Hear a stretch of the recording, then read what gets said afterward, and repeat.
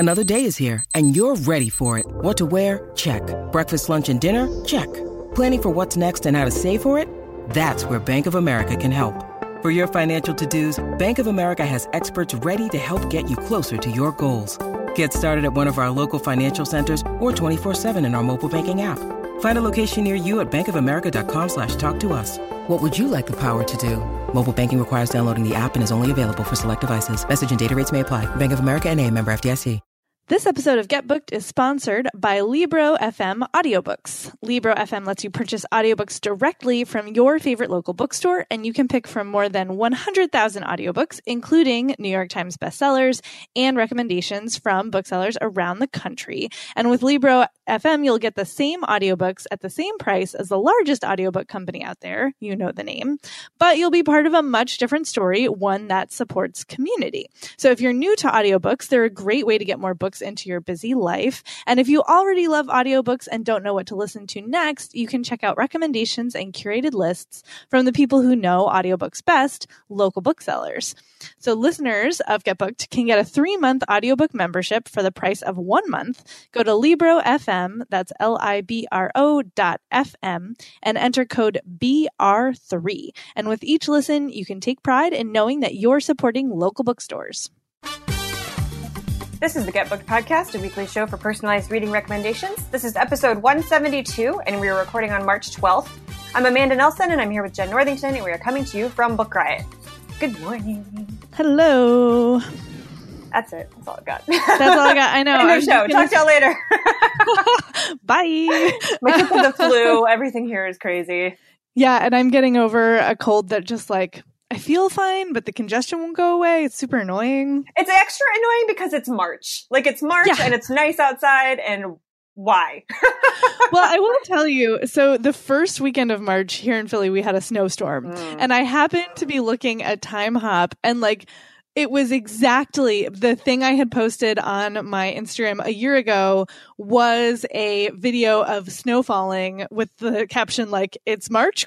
Yeah. So apparently, like, early March snowstorms are super normal, but it still feels wrong every time. Also, I forgot about daylight savings.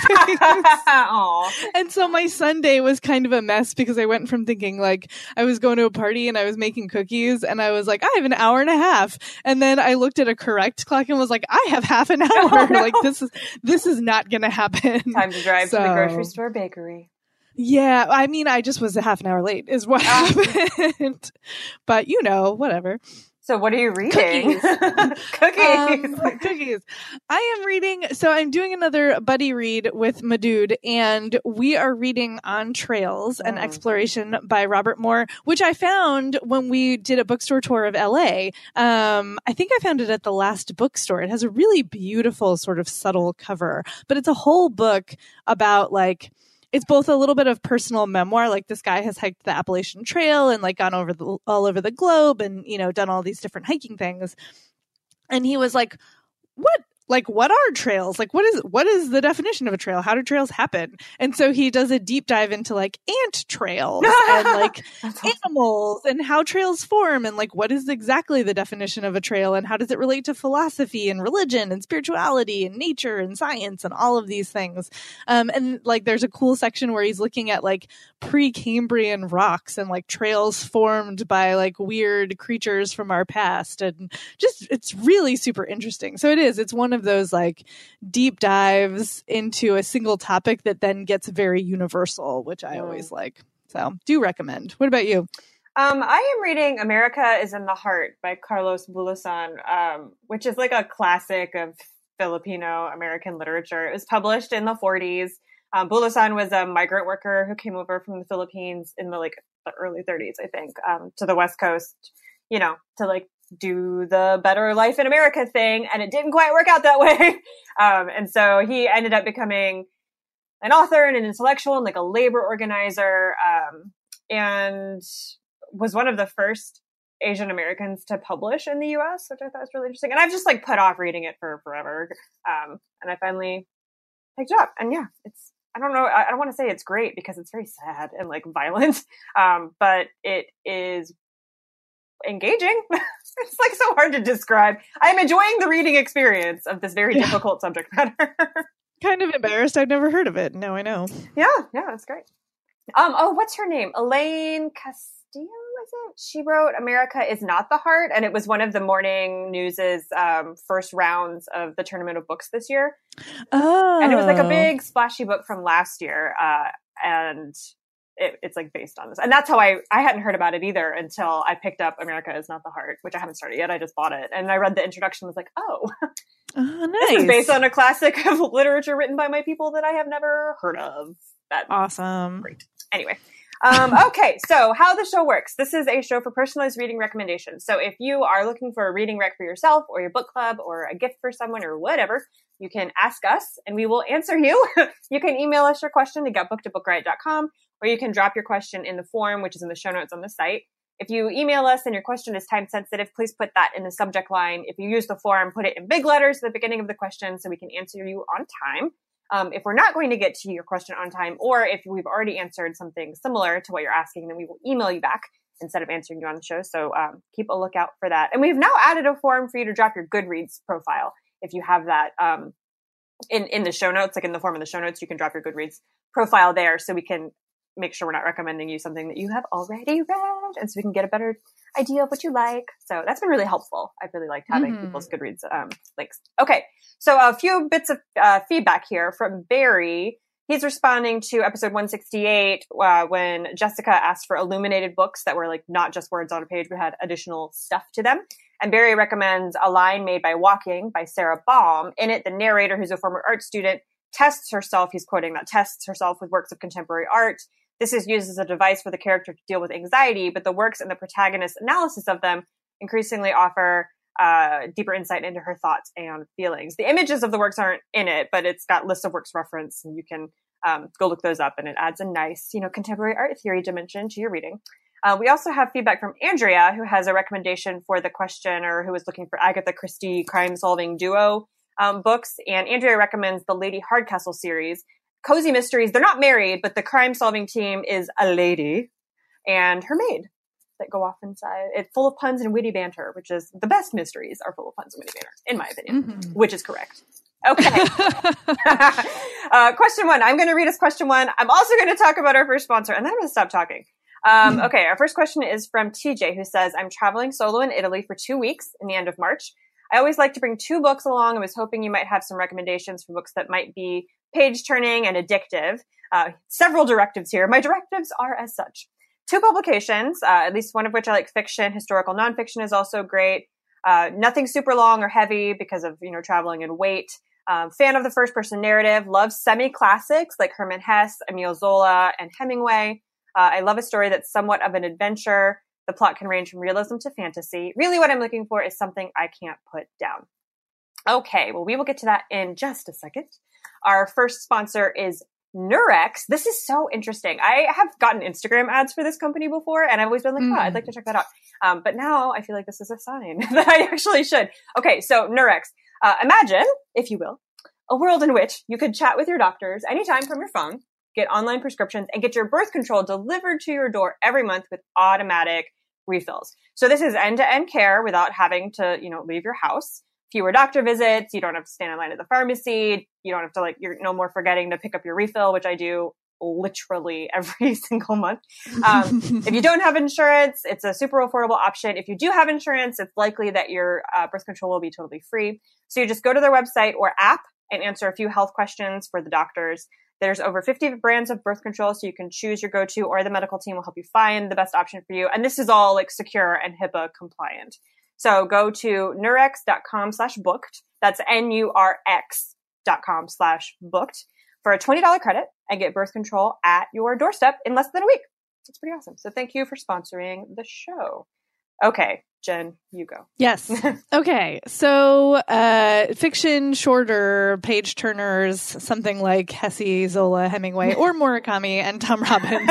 This is a really interesting question. I thought a lot about this question, and I picked Spaceman of Bohemia by Yaroslav Kalfar. this is this is not a page turner in the sense that like the plot is so like, you know, like linear and actiony. It's more along the Murakami and Tom Robbins lines. And so the page turningness is you're like, what is going on? Like, what is happening? So this is about a man named Jacob who is the Czech Republic's first astronaut. And there's like a big weird cloud in space that everybody on Earth is trying to figure out, like, what the heck is this thing? Like, what is it? And so all across the world, you know, countries are scrambling to be the first to send a mission into the cloud to collect samples and analyze them and figure out like what exactly this galactic phenomenon is. And so somehow like the Czech Republic gets there first, like huge country. Everybody comes together and the corporations get involved in the governments. And it's like this huge national undertaking for pride of place. And he is selected to go. And he is, you know, trained and ready. There are some catches, of course. He has a wife that he is leaving behind, but he's always dreamed of going into outer space. And so, you know, he's definitely like up for the challenge. He gets up there and either has an encounter with a weird alien spider or is losing his mind. Like, who knows what is happening? And that's where the book like starts to get super weird. And you get a couple timelines here. You get him like in space, possibly losing his mind, possibly having an alien encounter.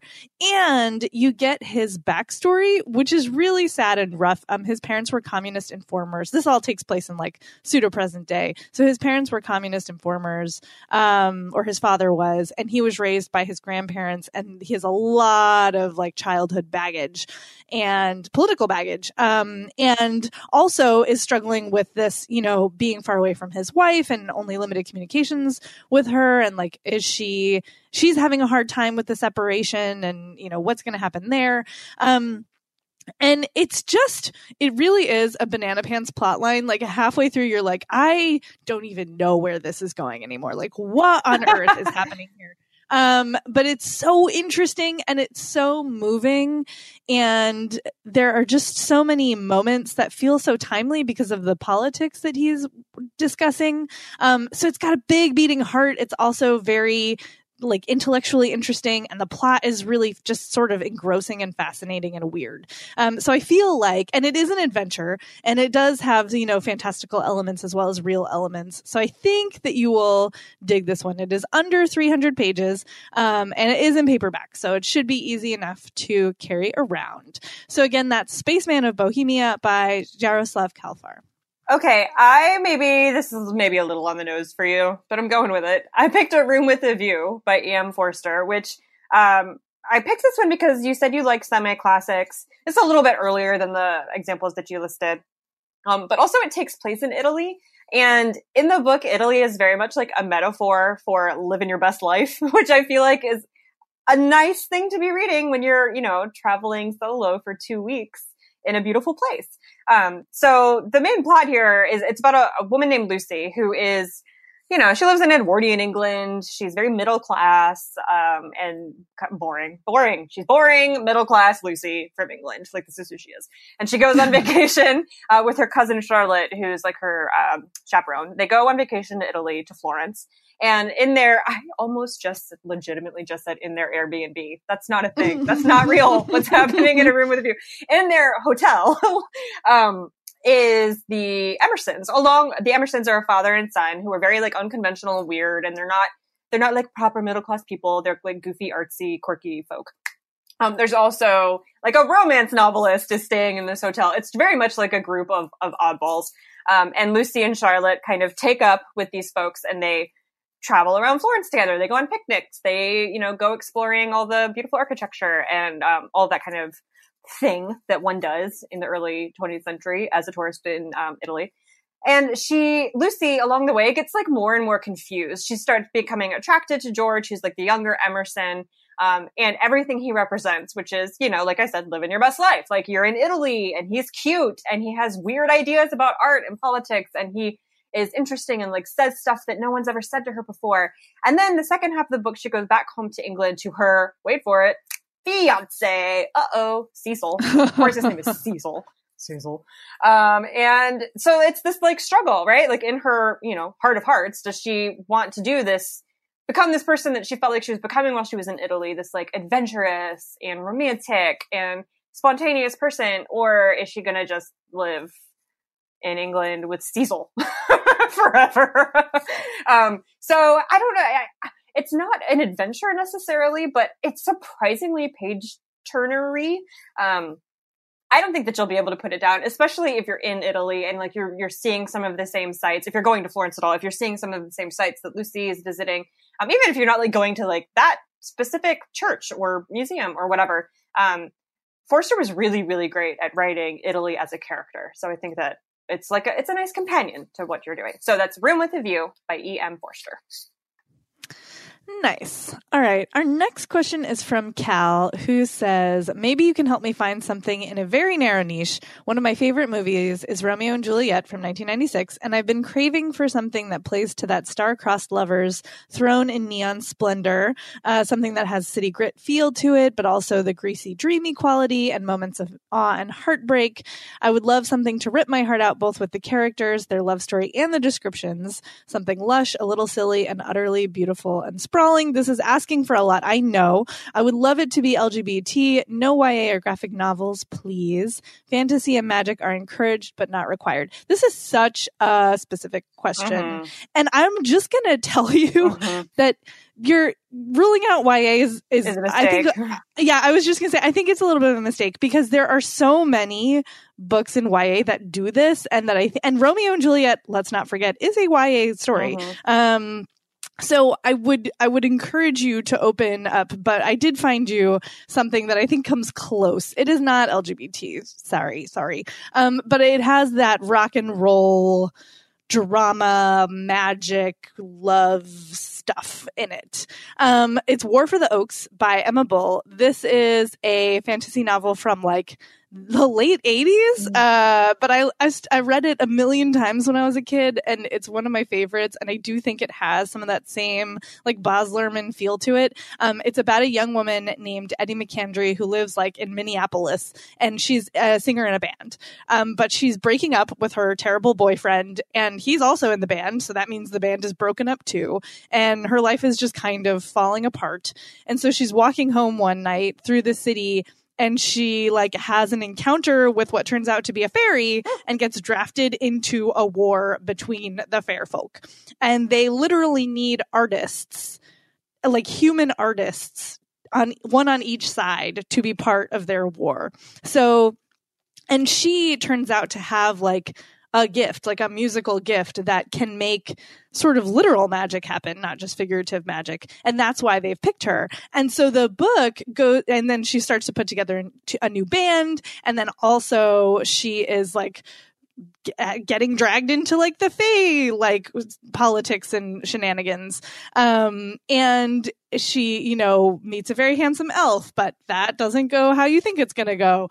And it's just it is so rock and roll. I mean, the whole thing is about a musician, and there are regular descriptions of her like playing and the set lists. And it's such an audio visual experience. I have a playlist on Spotify of the songs from this book because like that's how much it's ingrained into my brain. And it does have like the drama and the romance and the magic and all of that stuff. The glitz and the glam is really in here. And I did get very attached to the characters, and the love story is not the one you think it's going to be, which is really neat. I love when that happens. And yeah, it's just so much fun. It's just so much fun. And I think it holds up pretty well, actually. There's just that vibe is there. So again, that's War for the Oaks by Emma Bull. I'm going to co-sign the you should read more YA kind of thing. Yeah. Because the actual answer to this question is everything Anna Marie McElmore writes, because all she writes is greasy, dreamy, neon, queer romance. They're just teenagers. But so are Romeo and Juliet, so I don't know. But I did find you an adult novel for this, but I had to ask because like I couldn't think of anything that wasn't YA. So I asked the contributors, and our contributor Kathleen recommended As Meat Loves Salt by Maria McCann, which I will give you just all the trigger warnings for. violence of pretty much it's super violent. It's just super violent. It takes place in the 17th century during the English Revolution. And the main character's name is Jacob. He's a soldier. And during this, time of a lot of like religious and political fomenting, there's violence. There's a lot of terror in the streets and in people's homes. And Jacob himself is, I don't want to say he's a sociopath. He's a really violent, angry character. And the tale follows him and like the love of his life, who is another soldier. I don't want to call it a romance novel because it's, but it is about the quote unquote, forbidden love between this complete sociopath and this like much nicer normal man who he is like obsessed with, like in love with and obsessed with. I read a bunch of reviews for this on Goodreads, and almost all of them were like, this is the most messed up, erotic, passionate, messed up thing I've ever read. And I think all of that stands and is accurate. But it has that like forbidden, star-crossed, this is not going to end well for anyone kind of love thing that Romeo and Juliet has. But it's also very violent. And like Romeo and Juliet, everyone dies. So I don't think that it's a stretch to say that a book about violence that isn't just between two families, but is between, it takes over an entire nation. I don't know that that's like too much of a stretch. And it has that very dark, greasy, like, I took greasy to be a little bit different because in the movie version of Romeo and Juliet, it's mostly about Leonardo DiCaprio's hair, if we're being real. But in this, it's like the streets. It is. It's burn. His hair in that movie is scary to me. But it's like the street, like the setting, like, ooh, everything is greasy and dirty and grimy and ugh, but also you can't stop reading it and everyone's in love, but they're so mean to each other. And it's just so, I don't know, engrossing and odd. And I think sounds like a stretch, but I think it's a good Romeo and Juliet comp. So that's As Meat Loves Salt by Maria McCann. Oh, Leo. Okay, question 3 is from Bobby, who says, I would love to expand my reading repertoire to include more books in translation. I'd appreciate some fiction recs that will immerse me in the lives and cultures of diverse people and places, particularly areas that we might not hear about often in the U.S. I enjoy most genres as long as the writing is engaging and the stories are interesting. I'm sensitive to any books that involve harm to animals and prefer to avoid stories like that. Other than that, I have no trigger warnings. Okay, Jen, what do you have? I continue to have my favorite translated novel of the last year because, I had actually Amanda's pick, but she got to it first, so it's okay. So I am recommending Disoriental by Negar Javadi, translated by Tina Cover. If you've listened to the show before, you might have heard me recommend it. It's so good. And I think it gets exactly sort of what you're looking for. Stories we may not hear about often, lives and cultures of diverse people and places, and really good writing. Oh, so good. It is about a young woman who, you get a couple of her life timelines, but Kimia is Iranian, and she and her family fled Iran at the age of 10 to join her father in France because of the political upheaval and persecutions. And now she's 25 in France and is like getting ready to have a kid and, is in a like relationship and is trying to figure out like how to be an adult, basically, and sort of unpacking all of her baggage from her childhood and from being an immigrant, and how she's treated in Paris, and you get sort of this present day view, but then also flashbacks to her childhood. And then even farther back, sort of you get the family lore. So you get this generational view, even though you only are really following Kimia. And it's just so well done. It's really moving. It is really sad. I mean, you can imagine, because obviously the situation in Iran was really rough. And from a child's perspective, especially, like, this is really terrifying and scary. And then, balanced out with this, like, what is it like to be an immigrant and an exile and all of those questions in a European city. So I think it will really suck you in. It's such a fascinating story. It's a great queer story. It's a really important, look, I think, at the Middle East. Like, there's all kinds of reasons you should read this book, but like mostly it's just an amazing novel. So again, that's Disoriental by Negar Javadi, translated by Tina Cover. Okay, I picked just the weirdest book I've read in like a minute, several minutes. It's called Tentacle. It's by Rita Indiana, and it's translated by Accio Bejas. And this is from And Other Stories, which is a independent press that I really, really love. And I think last year they only published books in translation by women. Is that right? I think it was them. Like, they were the only publisher to take up that mantle. Oh. If that's wrong, somebody please correct me. But anyway, so this is it's a tiny little book. It's like 150 pages.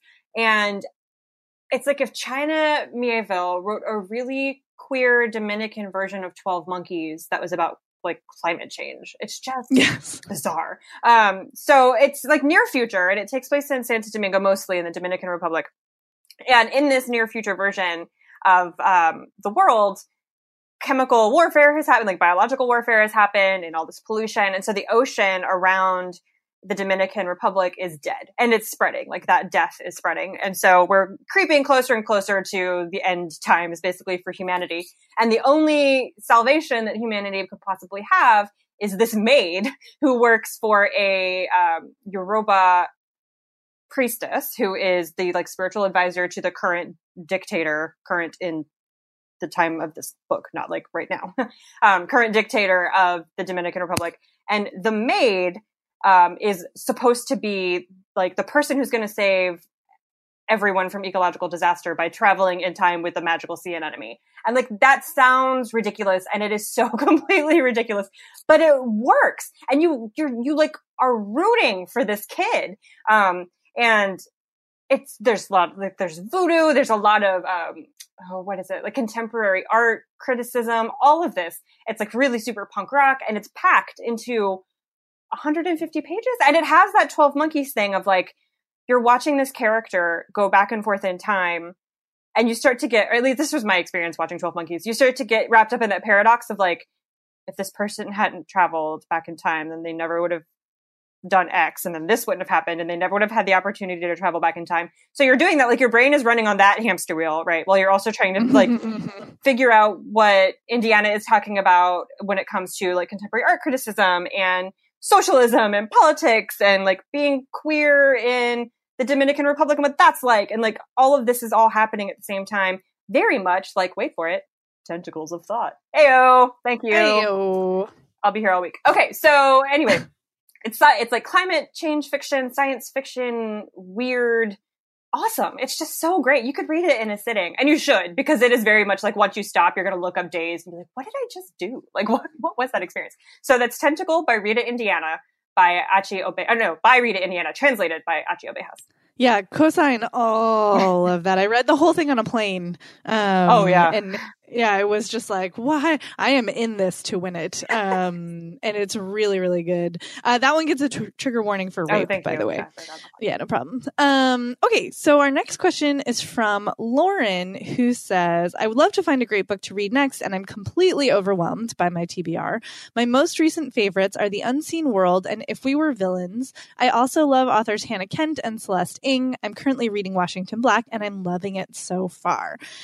So looking at sort of the intersections of your favorites, decided that you were interested in like uncovering secrets plot lines. I just decided that. Maybe that's not true, but that's what I decided. And that you were also comfortable with a little like fantasy / science fiction, tendencies, maybe not 100% realistic. I looked at your Goodreads too. And so I'm recommending to you a book that just came out recently and that I really loved. It's a debut novel. It's The Psychology of Time Travel by Kate Mascarenhas. And they've been pitching it as like Hidden Figures plus time travel. And that's not too far off. Like unlike Hidden Figures, all of the characters in this are not women of color, but there are quite a few. And the plot is that in the 60s in England, I think like Cornwall, maybe, there are 4 female scientists working together to build a time machine. And they do. Like it's like surprising little muss and fuss. Like they just build it. Like that's where the story opens, is they've done it.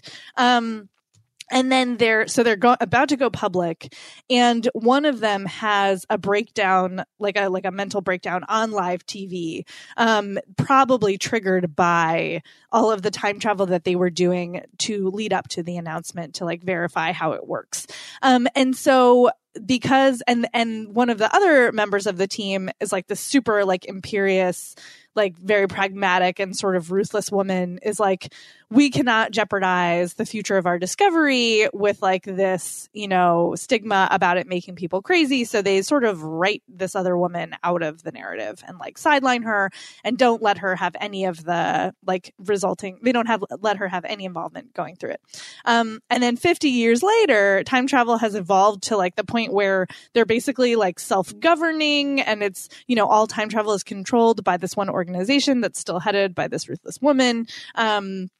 And the woman who was sidelined, her granddaughter, Ruby, is a psychologist and sort of gets sucked into a thing where suddenly time travelers are popping in and out of her life, and she's starting to like find out that there's more to her grandmother's history than she was aware of, and there's a murder and a body and an unidentified a woman, and like in a toy museum, and you're like, what is going on?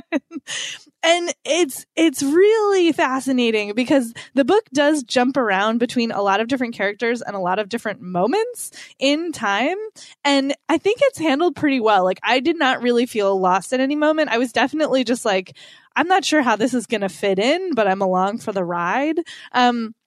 I will say it had moments of like expositioniness that I didn't love, but on the whole, it's really, really smart and interesting, and like totally all about just like unwinding this tangled spool of you know, events and people and personalities to uncover these dark secrets at the heart of the plot. And I think that, you know, is the thing that it seems like you love. And I think you'll really dig how this all unfolds. It definitely went in directions that I was not expecting. And it was so interesting to get like a really intensely female focused time travel story that involves like STEM and, you know, government stuff, and is just like, I don't think there's a single male narrator in the whole book. Like, it's all ladies. Yeah, it's super interesting. And like I said, there's women of color, there's queer women. Like, it's very inclusive. And I just thought it was fascinating and really interesting. I think you'll get sucked into.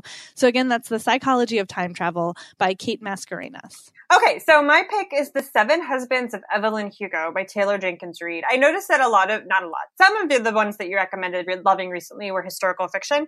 And this is not historical fiction, but it is about someone's life, like starting in the 50s. So you get a lot of that kind of like cultural norms and talking about societal stuff from the past while being narrated by a really, really engaging narrator. So The Seven Husbands of Evelyn Hugo is about a really reclusive, super famous, like Hollywood icon named, wait for it, Evelyn Hugo, who has decided, now that she's in her, I think she's 79 when the book opens, has decided to hold this huge auction to sell most of her most famous gowns in order to raise money for cancer awareness. And in order to promote that, she's giving an interview, one of the first interviews she's done in decades, to a reporter named Monique. And Monique is the narrator. Monique is kind of a mess. Like, her husband has recently left her. Her job as a journalist is not going the way that she wants it to. She's 35 and like nothing is going her way. And she is also a nobody. So she's like super confused by why this extremely famous Elizabeth Taylor type star wants to tell her life story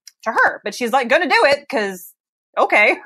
So she goes to Evelyn Hugo's house, which is of course this like beautiful Manhattan apartment overlooking Central Park. And Evelyn starts to tell her life story. Of course, being centered around why has she had 7 husbands? And Evelyn is fascinating. She's supposed to be this like just beauty of the ages. You know, she immigrated from Cuba, so she's tan and she's got this blonde hair. super, super thin, married to a million people, super rich. Like, how did she make this life happen for herself?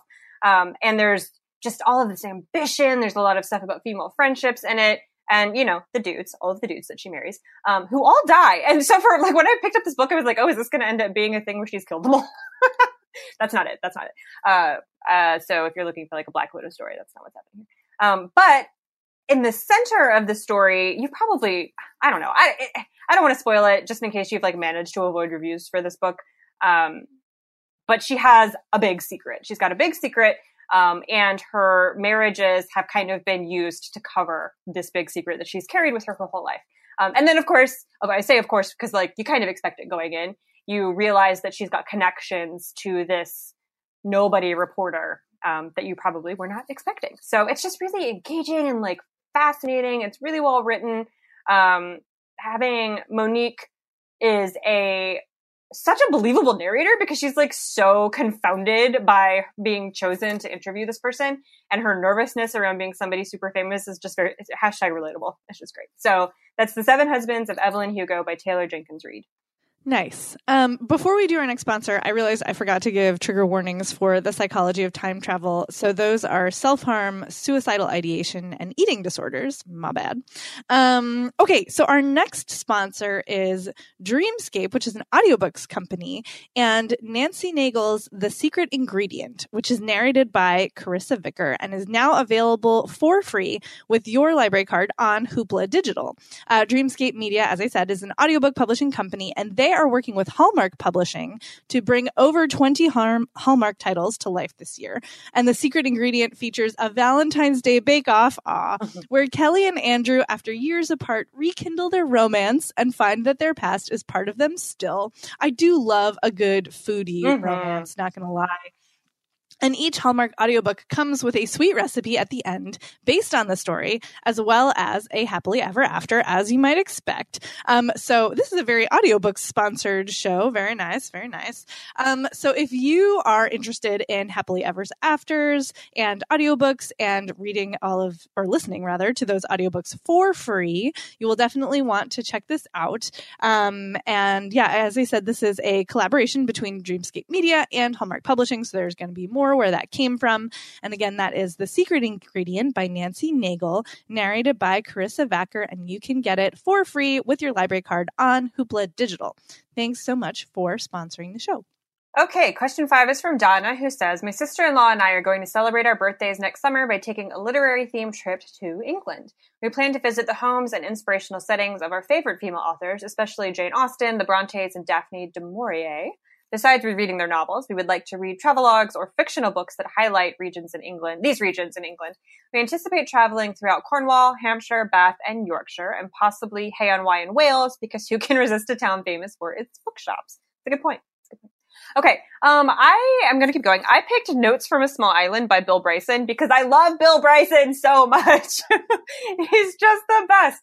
Bill Bryson is an American, and this is a travelogue about him like taking a jaunt around Britain. He lived in England for 20 years before he returned to the US. And upon deciding, when him and his wife decided they were going to move back to the States, he decided that he wanted to go on this like big farewell tour basically of Britain and write a book about some of the best and quirkiest aspects of the island. And so that's what he does. He goes on this like jaunt. If you've read A Walk in the Woods, it's like a walk in the woods, except not in the forest. It's in the UK. And so he is very much like, not focusing, but highlighting some of the more eccentric stuff that you could stumble upon when you're traveling around Britain. And the tour is really extensive. Like he walks throughout the whole country. So he does hit some of the places that you're going to. It's not all of them, but he does hit some of them. And then all of this other stuff you can consider kind of a bonus. But the reason why I like this so much, and Bill Bryson in general, is that he is extremely cranky, and smug in this like really self-aware kind of way. So like while he's poking a little bit of gentle fun at the weirder aspects of Britain, you can tell that he genuinely like really loves this country. Like this country being Britain, not the US. Maybe he loves the US. I don't know. But this like affection, this like, it's kind of the thing where you can make fun of your family, but if someone else makes fun of your family, you want to punch them, that sort of thing. Like, that's the vibe that I get from this book, is like, he loves Britain so much and wants to just show you some of the more endearing aspects of the country, while at the same time allowing himself to poke a little bit of fun at it. So I don't know. It's like, it's informative, but also has that, you know, Bryson-y kind of old man crankiness to it that I personally appreciate so deeply. So that's Notes from a Small Island by Bill Bryson. Why does he walk everywhere? This is the thing that I feel like I need to meet him and be like, have you heard of Cars? You can't write a book about driving. I mean, I guess you could. But I feel like he would have such a nicer time if he just... You should be like, Bill Bryson, I would like to commission you for a book about not walking. Get on a train, you know, you're a peasant. All right. I picked something sort of light and fun for you. I picked Oversea Understone by Susan Cooper, which is the first in the Dark is Rising series. That is one of my personal favorite, like middle grade fantasy series, very like Narnia, Harry Potter, etc. So, and the first book takes place like entirely in Cornwall. And so when I saw Cornwall, I was like, ooh, I know.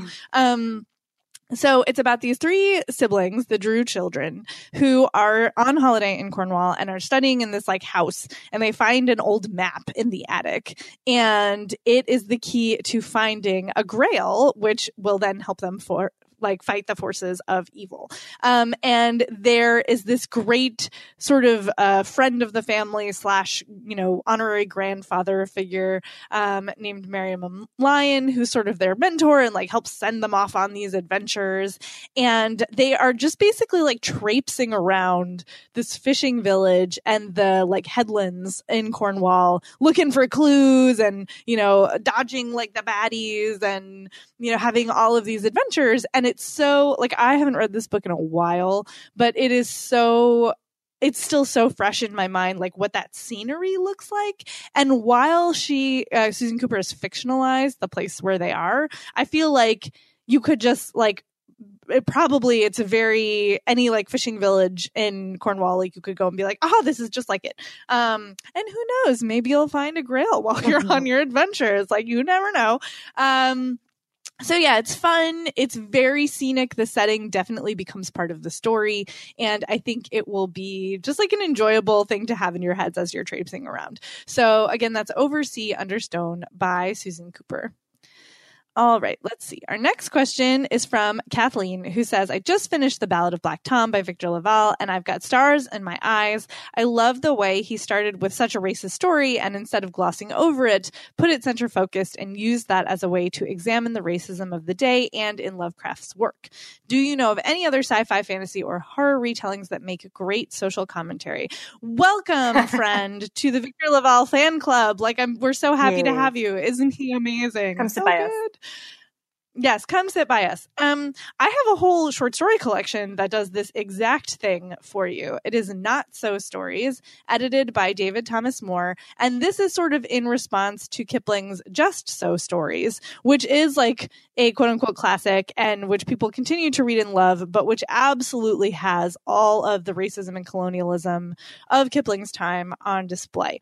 And so the writers of the stories in this collection are all responding to those stories, but like they're writing from, you know, the colony perspectives. And it's so interesting, the range of stories in this collection, because some of them do have that very like, I will tell you a folktale of how Spider got its legs, like feel to them, but still are social commentary in that sort of fable-y way. And then some of them are like much more like Ballad of Black Tom, like taking a real world moment and like finding the magical and the fable in it, but also having very explicit commentary. So there's different kinds of approaches that these writers have taken, and they're all really interesting and fantastic. And there's so much mythology and folklore coming to light, and there's so much sort of just like there's just so many good stories in here, like really, really good. And there's some authors that I had heard of, like Paul Kruger, I had read before, and Cassandra Khaw is in here. And then there were a lot of authors that I had not read before. So it's a great way to discover new authors that you might like. And yeah, I think you'll really dig it. So again, that's Not So Stories. It's edited by David Thomas Moore. Okay, I picked The Merry Spinster by Daniel Mallory Ortberg, which is retellings of, it's not just fairy tales, there are a few fairy tales, but it's retellings of like folklore and, like Scottish ballads and things like that, in order to be a little bit more horrific and just like a bit more disturbing. Not all of them are more disturbing than the originals. The original fairy tales and folk tales are often like super gruesome and grim, and Daniel keeps pretty much like all of that, but updates them to be just as grim and just as like, ugh, if I read these to my children, I will feel bad about it later, kind of a thing. But to be about social commentary, about modern social issues. So it's not just, cautionary tales to make your kids go to bed on time. It's like considering social norms that are happening right now. So my favorite story in this collection is a retelling of The Little Mermaid. And the ending of that is the most satisfying ending of a short story ever. Like the original Little Mermaid in and of itself is pretty gruesome and hard to like stomach, but the retelling in The Merry Spinster is aces. And it's just a lot of those. Not all of the retellings are recognizable, but there is a list of the, like, you're not going to read it and be like, oh, this is obviously a retelling of XYZ story that you're probably familiar with.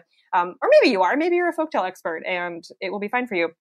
But there is a list of works like referenced in the back of the book. So you can read the retellings in The Merry Spinster, and then if you want to go like read the originals that they're based on and compare it, then that's possible. And they're also, some of the stories are like combinations, like retellings of combined folktales or combined like classic poems from various cultures. So there's a lot going on here, but it is very much like a modern examination, especially of gender and sexuality. And also it's just like real creepy. So I don't know. It's got that Laval. I don't know that I would say it's straight up like horror. Like Victor Laval writes horror. And these stories are more horrific. And that's a weird distinction, but I feel like that's real. Like I didn't have any nightmares, but I also was like, ugh, when I was reading. I don't know, the Velveteen. Oh, that's true. The Velveteen Rabbit one is so scary and awful and gross. I mean, really good, but also that's gross. True. That's true. Okay, so maybe it depends on your like tolerance level, I guess. But yeah, so that's The Merry Spinster by Daniel Mallory Ortberg. Okay, last question is from Amy, who says, I just saw The Favorite and loved it. I would like either a nonfiction book about the real Queen Anne, or if that's not possible, a queer historical fiction novel, preferably one that flies under the radar. I've read K.J. Charles, Cat Sebastian, Alan Hollingsworth, and Sarah Waters. Okay, I'm just going to keep going. I picked a work of queer historical fiction for you called Confessions of the Fox by Jordy Rosenberg. And it just the brainiest book ever. It's so brainy. It is time bendy. So like it takes place both in modern time and in the 1700s. And in modern times, the main character is Dr. Voth, who is researching the life of Jack Sheppard. Oh, and this is a retelling of the Threepenny Opera, Brecht's Threepenny Opera, if you're familiar with that. So, Dr. Voth is an academic who's researching Jack Sheppard, who was an 18th century thief who was like world renowned for, stealing stuff. And in his research, he finds a stack of papers that are called Confessions of the Fox. And while reading it, he realizes that this is, like a collection of letters and writings that tell an untold version of the life of Jack Sheppard. And so then you are reading, so you're like reading the story about Dr. Voth and his discovery of this manuscript. And then you are also reading the manuscript. So it's very meta. While you're reading the actual manuscript, you're also reading Dr. Voth's footnotes about it. And the manuscript reveals that Jack Sheppard was born into servitude, and isn't like, not an orphan. His parents, if I'm remembering right, his parents like sold him into servitude. I'm pretty sure that's what happened. And Jack is a trans man who falls in love with a sex worker named Bess.